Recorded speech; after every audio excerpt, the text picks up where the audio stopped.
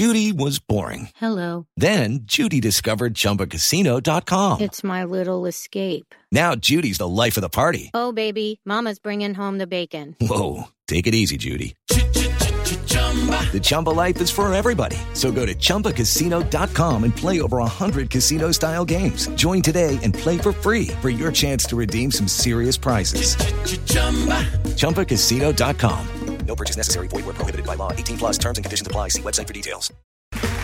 Okay, round two. Name something that's not boring. A laundry? Ooh, a book club. Computer solitaire, huh? Ah, sorry, we were looking for Chumba Casino. That's right, ChumbaCasino.com has over 100 casino-style games. Join today and play for free for your chance to redeem some serious prizes. ChumbaCasino.com. No purchase necessary. Void where prohibited by law. 18+ terms and conditions apply. See website for details.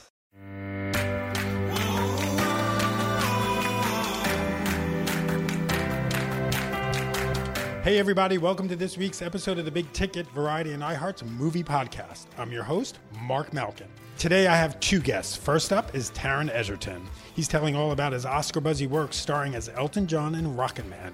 He also reveals the most surprising thing he learned about the legendary musician and what it was like joining Elton for a night of singing in Joni Mitchell's living room. Plus, Taron opens up for the first time about what he thinks went wrong with his Robin Hood movie. Then later, Aldous Hodge. The actor talks about his Gotham Award-nominated work as an inmate on death row in the upcoming indie Clemency and acting opposite Alfre Woodard. It's all coming up after the break. Stick around. If you're like me and spend hours on Instagram scrolling past all the over-filtered, perfect highlight reels of other women and just wish you had someone to commiserate with about your nightly shame spirals, I have great news for you. I'm Jade Iovine, and I'm the host of Tell Me About It, the weekly podcast that's here to remind you that the women we constantly compare ourselves to, yes, even that one, also have lives that are far from perfect. Whether it's admitting all the times you've texted your ex, navigating the world of fertility treatments, or feeling like the only one in the room with depression, nothing quite compares to the relief you feel when another woman admits they've stood exactly where you are and lived to tell the tale. So cancel that Zoom happy hour. You know you didn't want to go anyway. And come hang with me as I talk to women I respect about all the insecurities, mistakes, and the heartbreaks that they don't normally post about on Instagram. Join me for Heart to Hearts with tech CMO Bozoma St. John, environmentalist and influencer Steph Shep, actress Jamie Lynn Siegler, and many more. Listen to Tell Me About It with Jade Iovine on the iHeartRadio app, Apple Podcasts, or wherever you get your podcasts.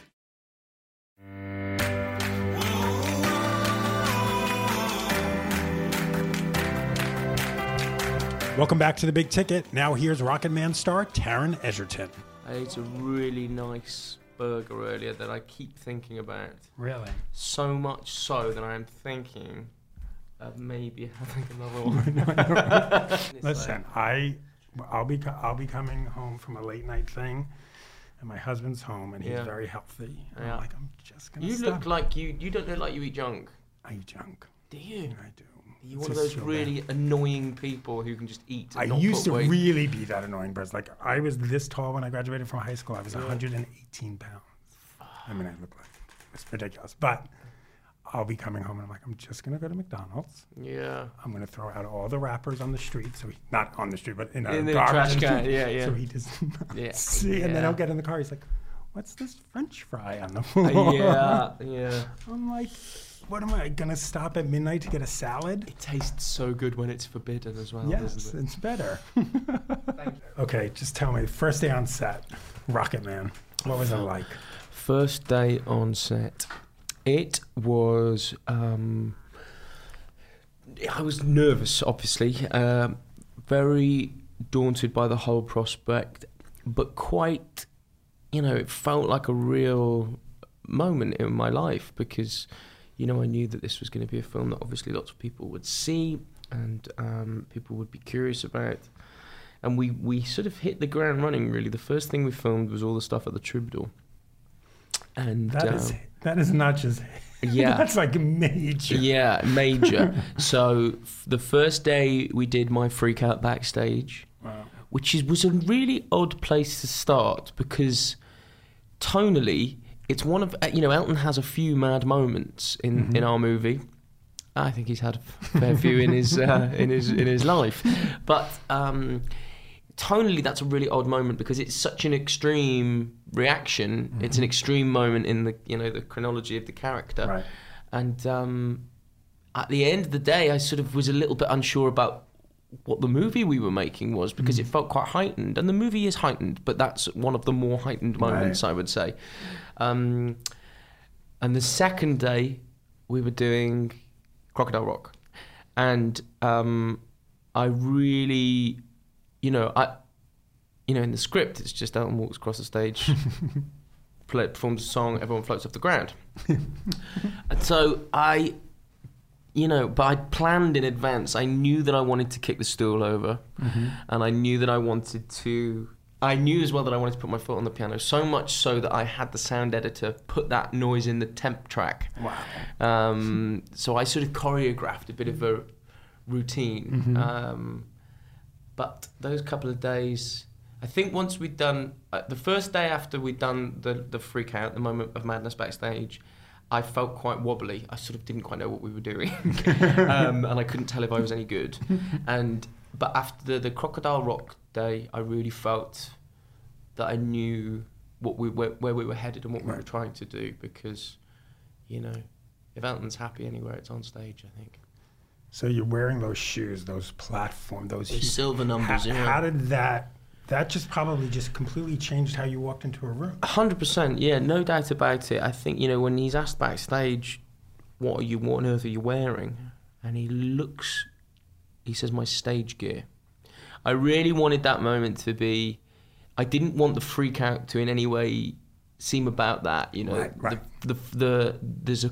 Elton is completely assured about what he wears. I was sat in the back of the car with him a couple of days ago.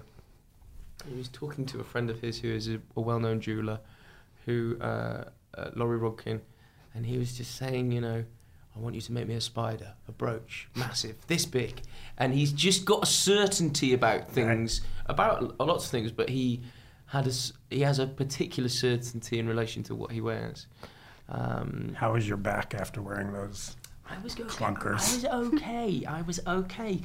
The thing that's amazing about his costumes, not his costumes, his stage wear, my costumes, is that it's very empowering. I think even an oversized Donald Duck outfit can be empowering, and I think that's what. Because you got to be pretty confident to wear an oversized Donald Duck costume. I think there's something about it. There's something of the peacock about it, and I feel like it's an armor. I think as well with Elton, a lot of it's to do with the fact that I think as a young man did not feel I don't think he felt very sexy, frankly. Of course, he is very sexy. His confidence and his persona, and he's had his moments of being aesthetically very attractive as well. But I don't think he felt it, and I think those crazy costumes went some way to compensating. Oh, for sure. Yeah. For sure. So tell me about the day you get the phone call, you get the role. Yeah. Do you call your mom first? Who do you call? I mean, it felt like such a... It was a very gradual thing. It didn't really feel like there was one decisive moment. But of course, my girlfriend and my family have endured me talking endlessly about this for a number of years. But they're all super proud and they all love the film. I think they all feel their favourite, I think, of the things that I've been a part of. But you get the role, then you go to bed that night. Yeah. You try to sleep. You wake up the next day and you're like, shit, I gotta go play. I know. It's a lot. And I think all you can do is try and park that feeling and try and enjoy yourself and do as much work as you can.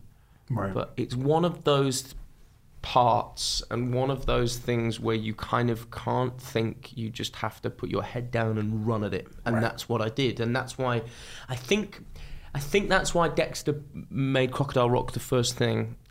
In fact, I know it's why he made it the first thing. I think there's no easing yourself into playing Elton John. Right. You know, you just the extremity of who he is. I think you just have to,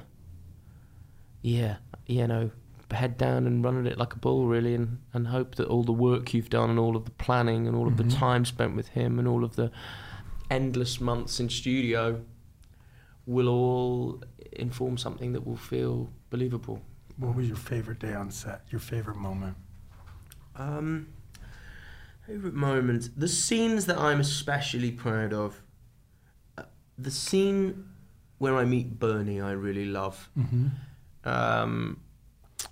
And I felt very much like I just felt that it's such a big moment for those two men, and I of course the whole time we were making the movie I was thinking about their reaction to it, and I felt that Jamie and I complemented each other well that day. But favourite days on set? There are so many days that I loved and enjoyed. I really loved performing the days that required me to perform as him. But equally, this is, for me as an actor, I think I'd been yearning to sort of slightly... I've played lots of really, the things I've done in my 20s, namely Kingsman, Eddie the Eagle, my doomed Robin Hood movie that I made. Are you still saying the name? Yeah, I try not to bring it up if I can. But I felt like I'd been yearning to explore slightly darker territory, and I still feel that way. Just a sort of slightly more, stories and characters that are a little less archetypally sympathetic, I suppose. And I felt that Elton represented that opportunity for me. So I actually relished the days where I was required to perform something that was kind of, dark or tumultuous, or or challenging in that way. But the great joy of this job was that it just afforded so many different opportunities and allowed me to flex so many different muscles. So what was the hardest day? The hardest day?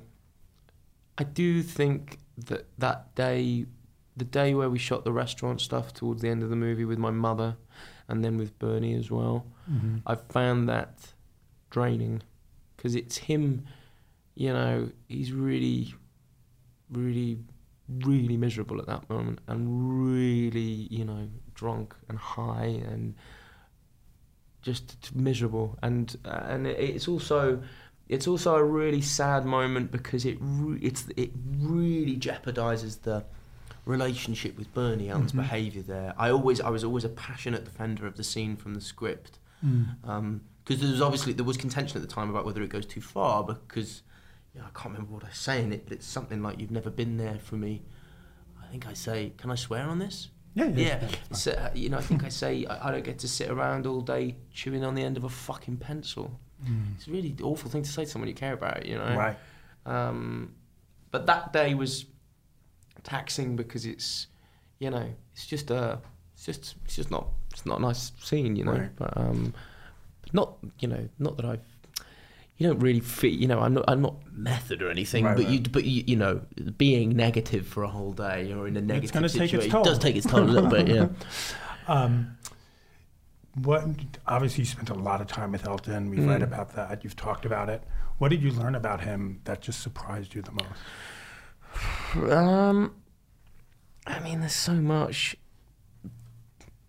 There are details of his drug use that are disturbing. That probably don't need repeating. And also, it's not the most interesting thing to say, but the one thing that really genuinely surprised me, getting to know him more and more, is knowing how shy he is, really, and how much of it is a sort of show, right, and an adopted persona. At the core of him, he's a shy person, right. And at the core of him, he's quite a sweet, uncertain person. It blows my mind now how he still asks me how he's done when he performs or something. You know, and with a genuine kind of, well, I don't want to say worry, but you know, I think part of the reason for his some of that is healthy. I mean, yes, I think that's what it is. I think that really one of the many glorious things about Elton is that, and I think it probably, you know, contributes to his success, but I don't think he thinks anything's granted, and I certainly don't think he ever thinks he nails it automatically. And I think that bit of uncertainty probably keeps you grounded. Yeah, it really does. Yeah. Okay, so we're at the Cannes Film Festival. You do that carpet, which is one thing right there, standing next to Elton. But then, I know, you're on a stage. I know, as if I didn't have enough to do that day. I do a day of press, go to the premiere, sit next to Elton John, and they go, "Oh, we'd like you to sing afterwards with him on the beach." You've got it. I mean, I definitely earned my money there, didn't I? But I don't care how confident someone is or how long they've been in the business. That has to be a mindfuck. Yeah, mate. Yeah, massively, and just not. You know, the thing to remember, and I don't want to be too. You know. Wait, I'd have to set it up for you though, because we all know it's happening, right? Of course, Paramount won't confirm it, but there's a stage. There's a stage there. It's got Rocket Man in lights written above it. We're like, we can't figure out where is the best place to stand because they have this whole pit. Yeah. So we thought that pit was blocked off for security. All of a sudden, they open that pit and people start running. I was literally climbing on the side and I'm like wobbling. It was hysteria. Yeah, it was. People were excited. I mean, the other thing to remember, not to be, you know, to pity myself too much, but you know, most singers, performers cut their teeth performing to 3 or 4 people in sleepy, you know, bars for many years before they get their big audience.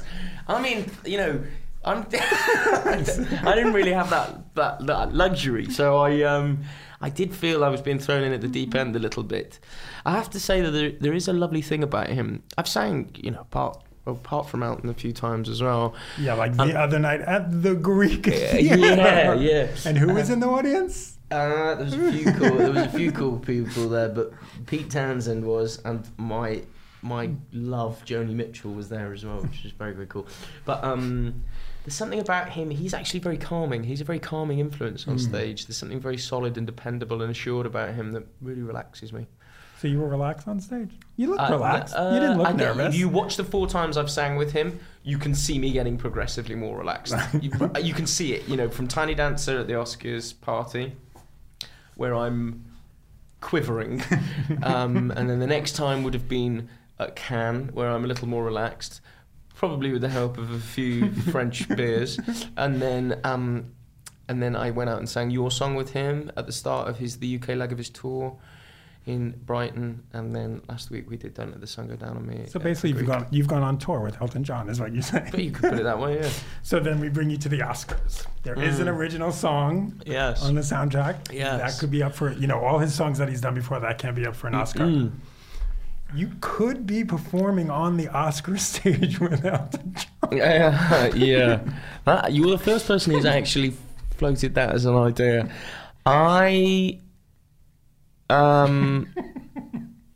God, that's a thought, isn't it? I mean, we'd have to have a conversation about that, because that would be a lot. That would really be a lot. What does it feel like to hear Oscar buzz?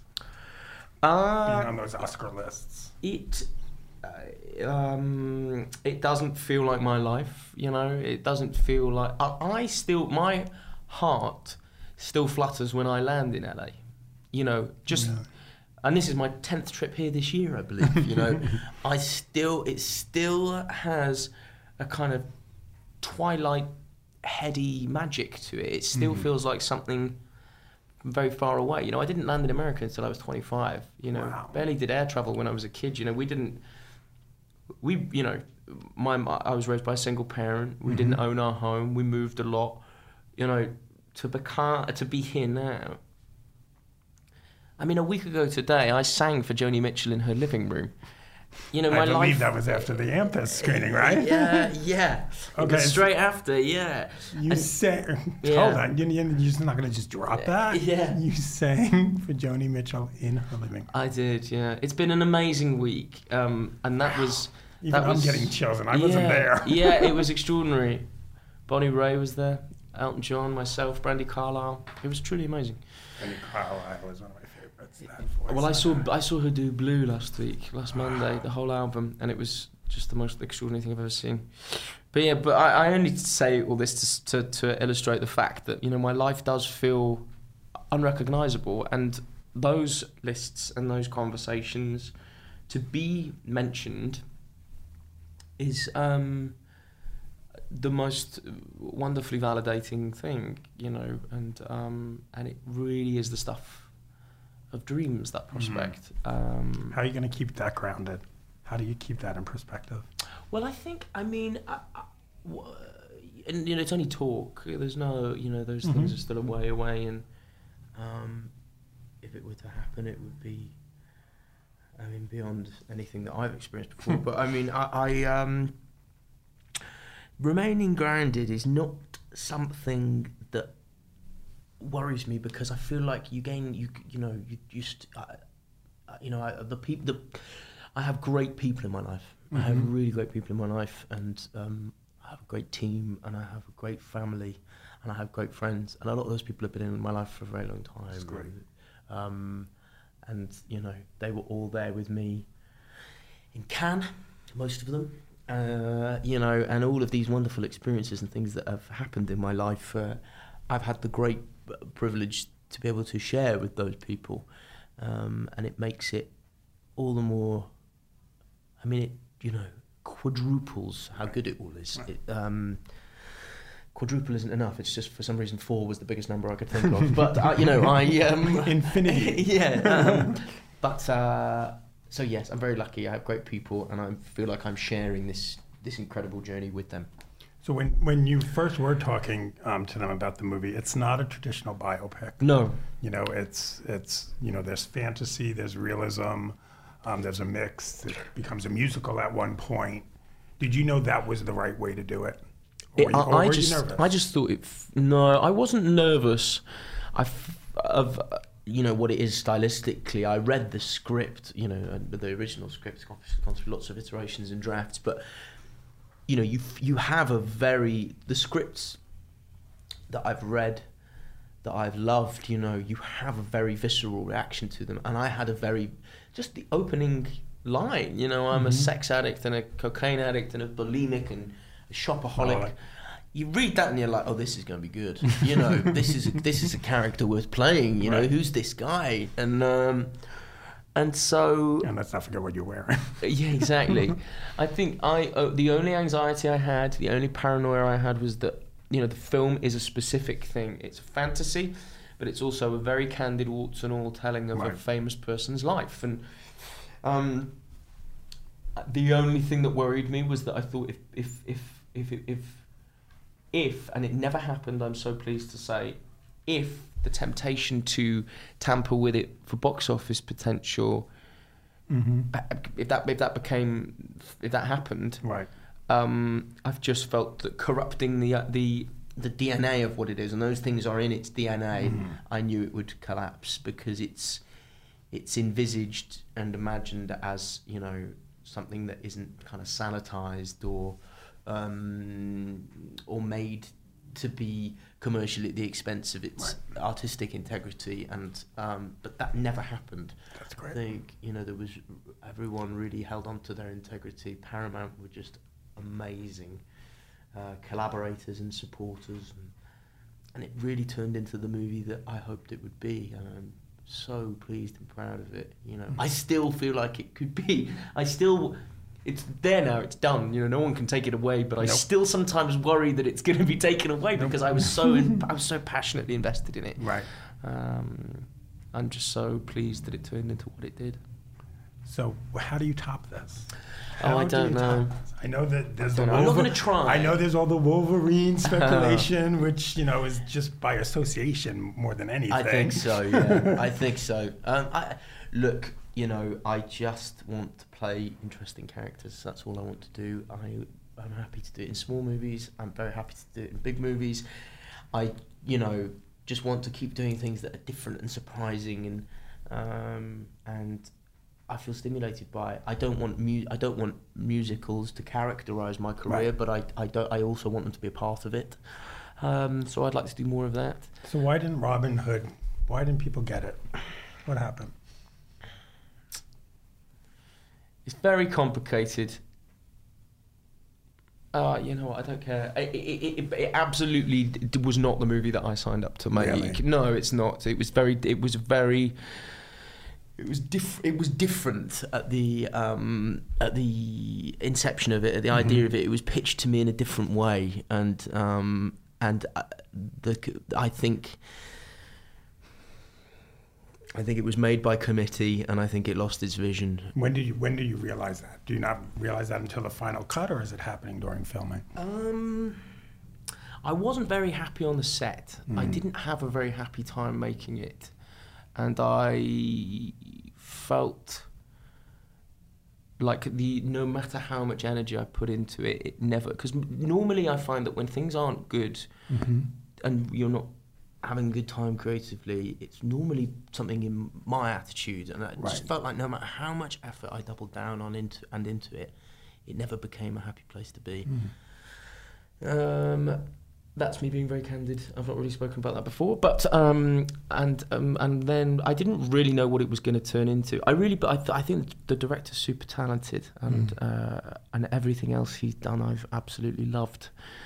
But when I went to the first time I saw it, I just didn't really recognise it. Wow. I didn't really recognise it from the movie that I'd signed up to make. It was originally going to be scored by like contemporary music and stuff, and it just didn't really become what I wanted it to become. So what's the one film you could watch over and over again and you never get bored? Shaun of the Dead is one that I return to over. Really? Oh, did you mean something that I'm in? No. Oh, no. Or if it is a movie you're in. Yeah. Shaun of the Dead is one that I have watched over and over. Why is and over that? Again. Because you see, it's made in such a way that it's very, very layered, so you can watch it time and time again and see different things in it. And I just think the performances are lovely in it, and it's very, very funny. I also have a real soft spot for zombie movies as a genre. And then other things that I've watched over and over again, like David Fincher's stuff, The Social Network, I've seen many, many times. Really? And yeah, I just think it's... of all David Fincher ones, Social Network, I love it for a couple of reasons. I think they're all brilliant in it, and I love the music. It's one of those films where I listen to the soundtrack on its own. Right. I think the Got soundtrack to The Social Network is amazing. Yeah, I mean, there's loads of things, but there's a handful. When was the last time you cried at the movies? Are you a crier? Do you know, funnily enough, the biggest emotional reaction I've had in recent times was, I was telling you about Brandi Carlile. Yep. I went to see her do Blue, and it was wonderful and beautiful, and never a false note, never a false move. It was just stunning, and her band and everything, it was perfect. It got to A Case of You, which, if you know Blue, is the penultimate track, I think he says with confidence, and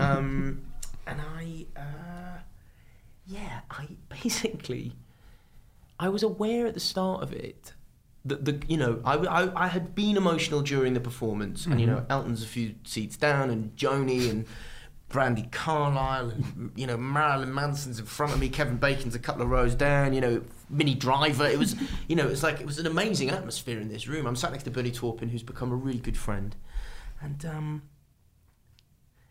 I was aware that I was a little bit emotional at the start of A Case of You, and I thought, well, that's fine, I'm millennial, I'm comfortable with my feelings, I'm good. And I think it's the second verse, and it goes, I am a lonely painter, I live in a box of paint. And I don't know what it was. I could not. I was blubbing like a seal. I just went, and I was trying. It's a really public room, and people are aware that you're in there, and so I'm, covering my mouth like this and trying to hold it together. But it was like I couldn't. It was just this incredibly, overwhelming feeling of just. I don't even know what it was. It was, of course sad. There's a melancholy to the song, but it was more just. It's the only time in my life where people, when people just cry at beauty. It was just that this is just so heart-stoppingly beautiful, and I couldn't contain it. And people started handing me tissues, and I was so embarrassed. And you looked over at Joni, and I couldn't look at Joni. I couldn't look at Joni. I was so embarrassed. I couldn't look at Joni. But but everyone knew it was happening because I couldn't. I was weeping. I was crying, shaking my body, and but it was amazing. But it makes me think. Of another Joni lyric, and it is laughing and crying, it's the same release. And I felt bloody amazing afterwards. I really felt amazing. I felt like I'd expelled something. I felt light. It's sort of the same endorphins are going. Yeah, exactly, yeah. And it just really made sense of that lyric. I don't know, it was a weird night, weird week of seeing Joni Mitchell, this and just being around Joni Mitchell and feeling like I don't know, I did an Instagram post afterwards about Brandy's gig because I loved it so much, and I said in it, and I felt like I knew myself a little better afterwards, and that sounds so utterly wanky, but it is how I felt. No, that's what music does to you. Yeah. Listen, you're playing one of the greatest musicians of all time, and you could listen to his songs over and over again, and they get you every single time. And you totally, and especially as you get older, you're hearing lyrics that you didn't hear when you were 16 years old. Of course. But yes, so yeah, all was good. Yeah. Taryn, thank you so much. This is awesome. Very much. This is great. Great. Thanks, man. That was Rockin' Man star Taron Egerton. Coming up after the break, Aldous Hodge. I sat down with the Clemency actor at the SCAD Savannah Film Festival to find out how he prepared to play an inmate on death row by visiting San Quentin. Stick around. I'm Alec Baldwin. Listen to my podcast, Here's the Thing, on iHeartRadio. It's my chance to talk with artists, policymakers, and performers, like the actress Kristen Bell. And the moment I said, you know what, I have a thing, and it's a quirky, weird, fun thing that can be snarky, and I love doing it, I do it pretty well, why not lean into it? And that is when I felt like I started becoming happier. Music legend Mick Fleetwood. Fleetwood Mac was always about change, so that you were accepted for who you were. Former Governor of Vermont Howard Dean. I took the call, and this quavering voice on the other end of the phone says, I regret to inform you that the governor has died of a heart attack, and you're the governor. That was the end of my medical practice. And best-selling author Isabel Wilkerson. People would come up to me of all different backgrounds and would say to me, I had no idea that this happened in our country. If you like listening as much as I like talking with interesting people, go to here'sthething.org and subscribe now on the iHeart app, Apple Podcasts, or wherever you get your podcasts.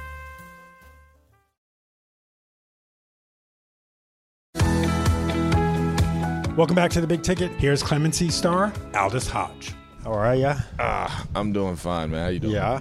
Yes. Have you been? You've been to Savannah before, yeah? I have. Because you're from down here. Aren't you in North Carolina? Well, I was born in North Carolina. Yeah. We shot Underground the second season here. Oh, you did? Okay. Yeah. So that was my first. I think it was 2016, but that was the first time that I had been at SCAD. That was my introduction to SCAD Film Fest. I was like, well, this is serious business. I mean, they going all out. And this place, like, this is my jam, man. It's all colorful because, like, I paint and I design a whole bunch of different things. Like, art is my language through and through. So this is the library, and like it's colorful. They got cool rooms. They got little swingy chairs. Like, you know what I mean? I can kick it here for a minute. You're in your element. Yeah, I used to go to a design school back in California, Art Center, College of Design, and I don't know, man. I love a place that just when you walk in, you feel the vibe and it inspires you to do what you naturally are here to do. So what kind of painting do you do?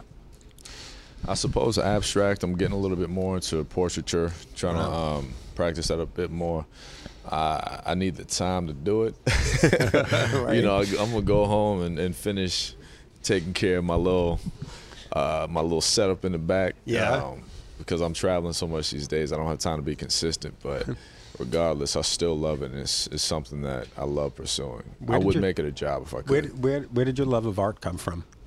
It was just innate since I was a child. I remember my mom used to get mad at me because I'd be like 1 or 2 years old drawing on her white couch with her red lipstick, and she'd be Dude, like, "Bruh." that's me. Yeah. No, I did. Yeah. Downstairs from me, I'm one day after school playing with the landlord's kid, and she's like, "Oh, I'm allowed to draw on the walls." Yeah. And we went and started drawing on the walls. She was not allowed to be drawing on the walls. My mom was, she was not a fan then. She's a fan now. She gets it. She understands now. But it's one of those things that was natural. My interest in how I see the world is through art. It's a visual experience, sensory experience. My language is art. That's how I communicate with people, because I was not naturally verbally communicative. I was always very much a quiet child and observer. So let's talk about Clemency. Yes, indeed. So did you get sent the script? How did it come about? Yes, my Chinoya, the director and writer, she sent my team the script. Her and Bronwyn Cornelius, our producer. So my team sent me the script, and Chinoya also wrote a letter to me speaking on her support of me in the role and what she thought I could bring to it. And it was a very, very beautifully worded letter. And after I read the script, I saw a massive potential for an opportunity to do some really great work because of how she wrote it. I was truly impressed with the duality of the situation, the characters, what they went through, the exploration of the context and the subject matter, how it wasn't preachy, it wasn't, she lays out a situation and doesn't give the audience or force upon the audience her own ideas of an answer. She just poses a question, and the audience is left to answer that for themselves, which is what I love, because I like going to movies and having experiences that make me think. Right. And I go home saying, all right, well, what would I do in this situation? So for the way that she illustrated the script and then how we came to shooting this thing, it was fantastic. Plus, knowing that I had the opportunity to work alongside Alfre Woodard, she's a screen legend, that for me was bananas, because I want to continually put myself in a position to grow and work with other artists who are going to help me get there. And, Chinoya and Alfre were definitely that. And then you hear about the rest of the cast. We got Richard Schiff, Wendell Pierce, Danielle Brooks, Michael O'Neill. Danielle, I love Danielle so much. Oh, man, she's awesome. The first time I met her actually was through SCAD, but up in Atlanta for the TV festival. Okay, yes, gotcha. Orange is the New Black had just hit. Yeah, man. She's fantastic. And I love that. Well, I don't want to give away the cookies, but the scene that we have is one of the scenes that locked in my decision to do this. Wow. Yeah, because the conversation that they have, the context, I feel like Danielle's character is really brave in that she gives many truths about how she feels, whereas in real life, I think it's what people would want to say but may not have the courage to say. And she goes there, and Chinoya she wrote the hell out of that scene. And that was something I was really excited about, because I said, I can't wait for people to see this, man. Yeah. So let's back up. Give me the give me the log line of the movie. Let's see. Log line is tough, but I know. I will paraphrase from Chinoya's words in that this film is an exploration into the effects on those whose livelihood is tied to the task of taking life. And meaning that we're exploring the effects of the death row sentence, the act of it, through the eyes of Bernadine, who's played expertly by Alfre Woodard, and she's a prison warden, and this is her job. But taking life is what pays her bills, and she has to see this every day, and she's trying to hold on to her humanity. She's trying to give these men dignity, and we see how that affects her. We see how death row impacts the families around people. We see how it impacts the people that work there. Right. The PTSD rate for people that work in prisons and in death row death row, the rate is equal or equivalent to people who are coming back from war. Wow. Yeah, it's insane, man. So the way she goes about it, then we also explore what that effect is when it comes to my character, Anthony Woods, who is on death row, has been for about 15 years at this point, and he's fighting for clemency. The best that he can get in terms of clemency is to not die, a line that is expertly delivered by Richard Schiff. He said, when I win, my clients get to not die. Wow. And we see what that reality is for people. So I think that the film has a great potential to be able to help people engage a real conversation about the complicit nature with which we stand on death row and how we can be more active about it. Because the film doesn't take a side. No, it doesn't. It doesn't. It does not take a side, which is the best thing about it. Right. Doesn't take a side, doesn't get preachy, it doesn't impose upon you a specific opinion. It basically asks you, all right, now that you've seen the truth of this, how do you feel? What do you think about this? Right. And chances are it's not going to be so black and white. Exactly. It's not. So how do you even prepare to play a man on death row? Do you do a deep dive? Do there's enough television, so-called reality shows about this. I mean, you put on the History Channel, you put on any of these channels now, and it's constantly there. You got it. I would say go to the reality of it. So Chenoya first told me about the case of Troy Davis, a man who was actually executed here in Georgia. And she gave me a book about that, about his life and what he went through. Because when Troy Davis was executed, there was an outpouring of support and mostly a lot of letters written from wardens talking about how, they were in support of him gaining clemency. They were talking about the mental effects that it has on people who are in this position, people who work, and that's what sort of inspired her thinking about how to write this film and why she wanted to write it in the first place. But so it gives you a whole different perspective. And then I went to San Quentin with our producer Bronwyn Cornelius, and I observed the brothers who were sitting there. We were given a tour of the facility by the brothers who were serving life sentences. Now I went with the intent to talk to the brothers on death row, but I was not allowed to per the warden's restrictions. We were not allowed to engage with them, even to the point where when they were transferred across the yard, the other inmates were made to turn their backs and not speak to them and not look at them. So there was such an isolated environment created for them all the way down to their last breath that really informed my idea of what my character might be going through. It was nearly inhumane to a degree. It was very shocking to experience. But I think that when it comes to preparing for these situations, I mean, how do you prepare for somebody potentially saying, okay, today's the day you're going to die? Right. My character didn't know what that was, nor did I. So I wanted to experience it with my character as I experienced it through my character. So what is a tour like San Quentin like?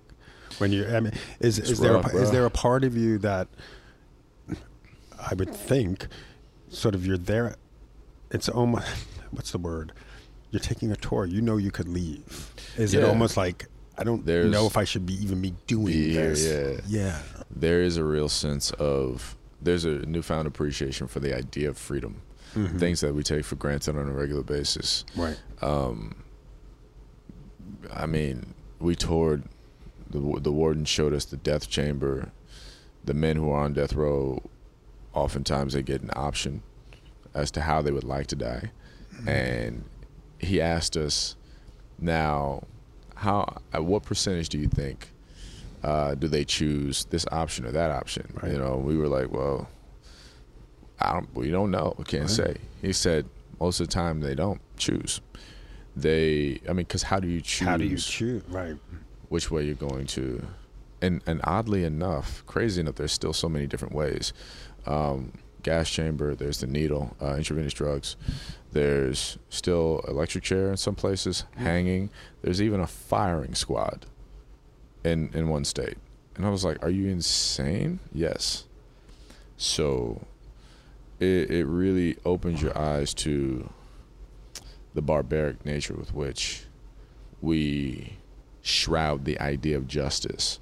And it pushes you to do more, which is why I did the film. Hopefully there can be some conversations around how we eradicate this disease we know to be the death row sentence. Yeah, so when I was doing a little research there and asking around, and I was asking specifically how this disproportionately affects different communities, because we already know how it disproportionately affects black and Americans who are black and of Hispanic descent. And when it came to death row, it was less about the color of the offender, but more the color of the victim. In terms of black and brown bodies, not much credence is given. When it comes to the death row sentence, in almost all cases, when you're white, death row. If the victim is white, whoa. Yeah. Just another notch on the belt of pushing the agenda, and that white lives matter to some people more than black and brown lives, which is staggering, insulting, and appalling. But again, a film like this, to call to light what is going on out there, is it gives me purpose and a reason and real substance when it comes to my art, my craft, and I love to be a part of effective things. I call it effective art.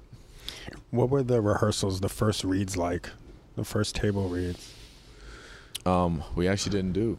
Really? We shot this in 17 days. What? I shot all of my work in 5 days. Yeah. Okay, I know this is only audio right now. My mouth is on the floor. Yeah, man. 17 days, brother. That's what you call preparation. Chenoya was not playing. Whoa. Chenoya was like, she had been doing the research for 4 years prior to filming this. She had volunteered, I think, on 14 different cases, all of which were women. She even started a screenwriting program within prisons to help inmates write their scripts and get them on screen. Alfre Woodard was on the project 2 years before we started filming, so their hearts were in it. The research was there. And when it came to shooting, she was just ready to go. Man, you had to show up ready. We didn't shoot long. I mean, I'm just a great deal dumbfounded right now. Yeah. 7 days. 7 days. 7 days. You know what? She told me something that I hadn't even realized. But in the film, the scene between Alfre and I, where Alfre is explaining to my character how he's going to die, we shot that in 2 takes. Wow. Aldous, thank you so much. Thank you, brother. That was Aldous Hodge. Clemency will be in theaters on December 27th. Thanks for listening to this episode of The Big Ticket. Coming up next week, Bombshell star Margot Robbie and Sterling K. Brown. He's talking about his new indie waves and what it's like to be a part of Frozen 2. And don't forget to follow me on Twitter and Instagram at Mark Malkin. See you next week.